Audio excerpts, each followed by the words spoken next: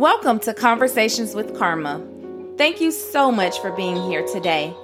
I'm your host, Karma Hill. This is a space where ordinary people can find encouragement, inspiration, and motivation to share their extraordinary gifts with the world.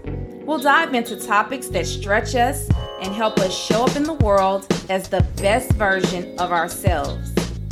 As a life coach, entrepreneur, mom of four, wife, a caregiver, a heart attack survivor, and the list really could go on. I have a ton of information to share.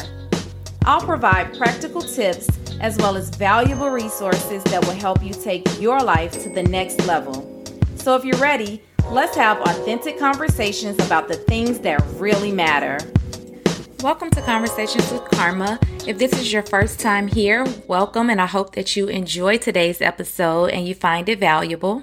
If you are returning, thank you so much for your support, and I hope that you're enjoying the previous episodes and that you're really getting a lot out of it. Today's topic is going to be about self-compassion. I think we all would consider ourselves to be compassionate towards others, but I don't think that we always show that same level of compassion towards ourselves.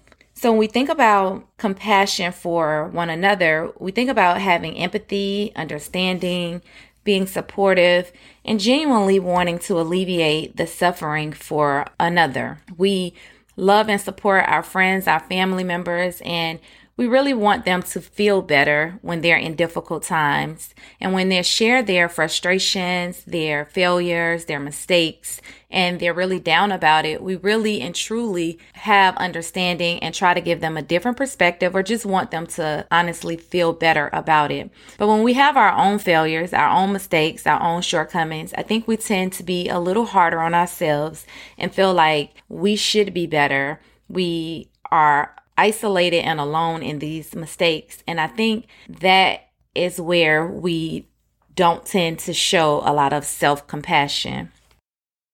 Self-compassion enhances well-being primarily because it deactivates our threat systems and it activates our self-soothing systems. And it really helps us feel more connected to others while reducing feelings of isolation. Kristin Neff is a leading researcher on self-compassion, and she's kind of defined self-compassion as having three key components. The first would be self-kindness versus self-judgment, a sense of common humanity versus isolation, and the last would be mindfulness versus over-identification.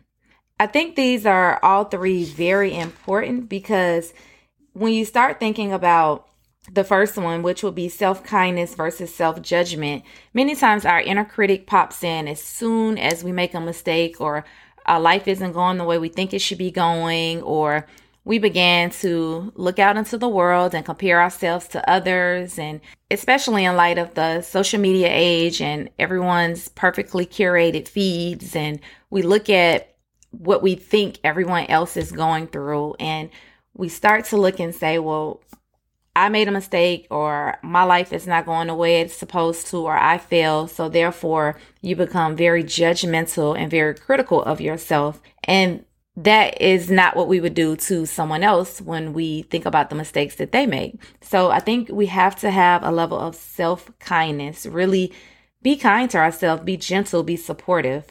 I think the next one, when she talks about a sense of common humanity versus isolation, I think that goes back to it's just me. No one else is going through the same things I'm going through.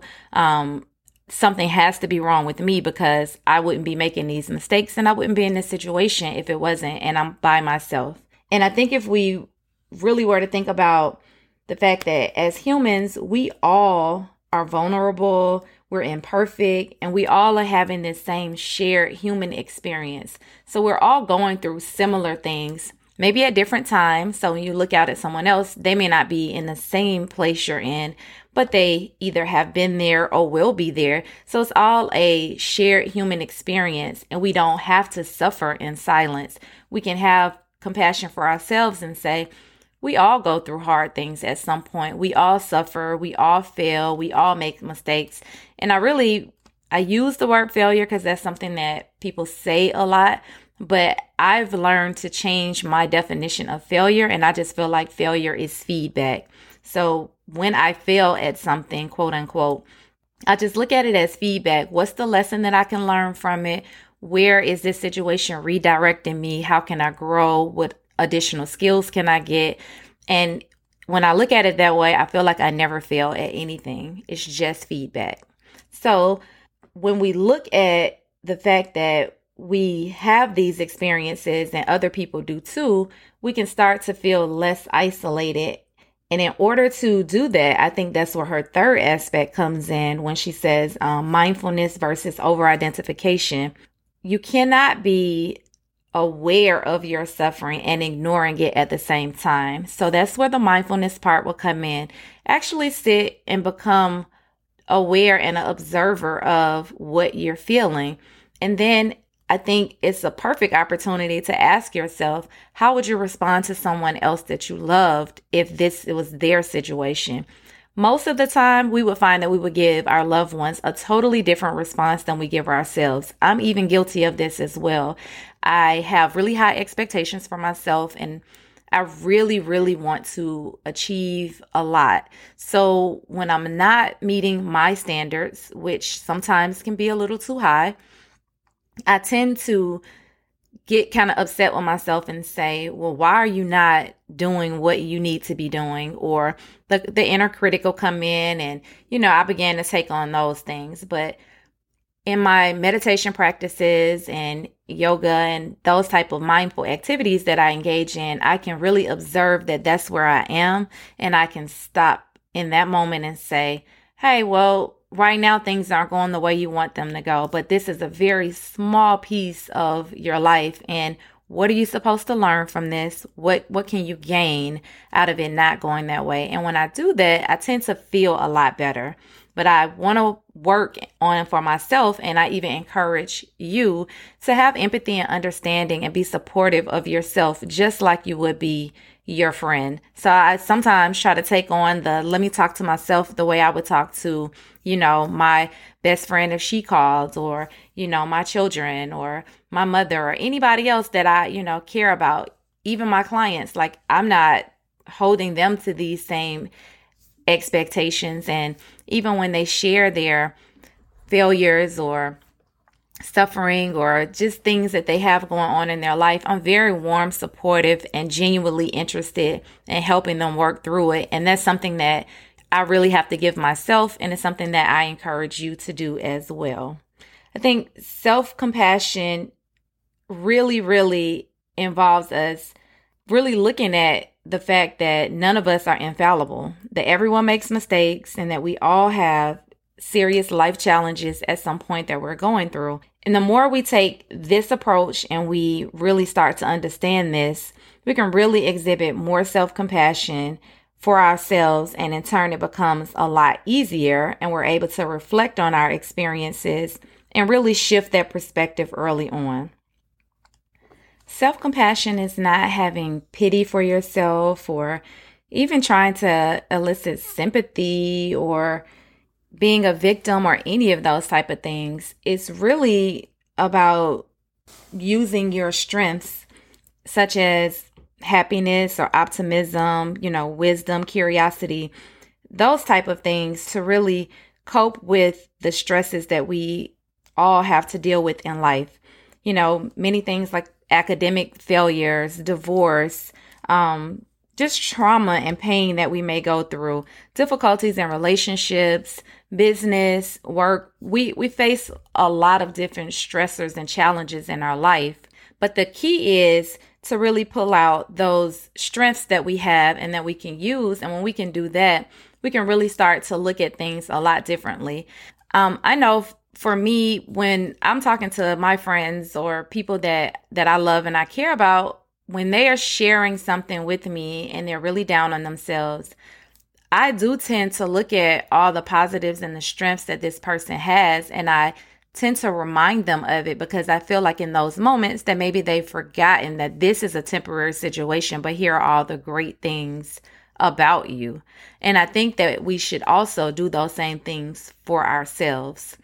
So we can all take a moment right now and think about if a friend called us with a really difficult situation and they were really down on themselves because, they had made a mistake or something in their life wasn't going well. Let's stop and think about the tone, the energy, the feeling, and what we would say to them. As we are thinking about that, I think we all would agree that the feeling of love and kindness and support overwhelmingly comes over us. Rarely are we judgmental, critical, blaming or any of that stuff. But if you think about what you say to yourself when you make those same mistakes, usually it's a lot of blame. It's a lot of judgment. We're really harsh. Some of our self-talk is the worst that we could ever do because we would not say those things to another person, but we say a lot of harsh things to ourselves. So I think that gives us a great opportunity to just think about what are our strengths? How have we been able to make it through difficult times? And really sit with that and really feel like, well, I know right now is I made a mistake or I failed or I'm not moving in the direction I want to move in. But what have I done in the past that did get me where I wanted to be? Because we all have strengths. We've all had skills that have gotten us to where we are today. So I think we need to highlight those more than we do the negatives. Those negative parts of our life most of the time are very minuscule in comparison to all of the more positive experiences that we have. They just tend to hit us the hardest because we feel like we should not fail. We should be perfect. But just keeping in mind that we're all imperfect beings and we all are.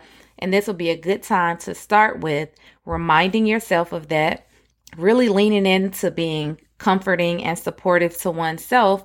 And then you can reach out to other people for support and know that you're not alone. You don't have to feel isolated and that we all are having the same shared experience. A couple of things to keep in mind when you first begin to start having compassion for yourself is that it's really more about practicing it because at first, one, it may not seem as natural because, that's not something that many people have done. And the second one is it may not always be those great feelings at first. Keep in mind that when you have to put your thoughts and your feelings and awareness on the fact that you are suffering or you're not feeling great, that sometimes that tends to highlight the pain. But the more you actually are aware of those moments and you then are able to change them and express love for yourself, you then tend to make it a lot easier and it becomes easier and easier for you to, one, identify it, and then two, to change the self-talk. So keep in mind that even when you first get started, you may go, wow, I'm feeling a lot worse and I'm recognizing a lot more pain than I even thought that I had. But the only way you can change it is to be aware of it. You cannot change what you're not aware of. So by bringing awareness to where you truly are, the places in your life where you're suffering, you can then work to move past those things and heal those things and really exhibit love for the places that you felt like you weren't getting it.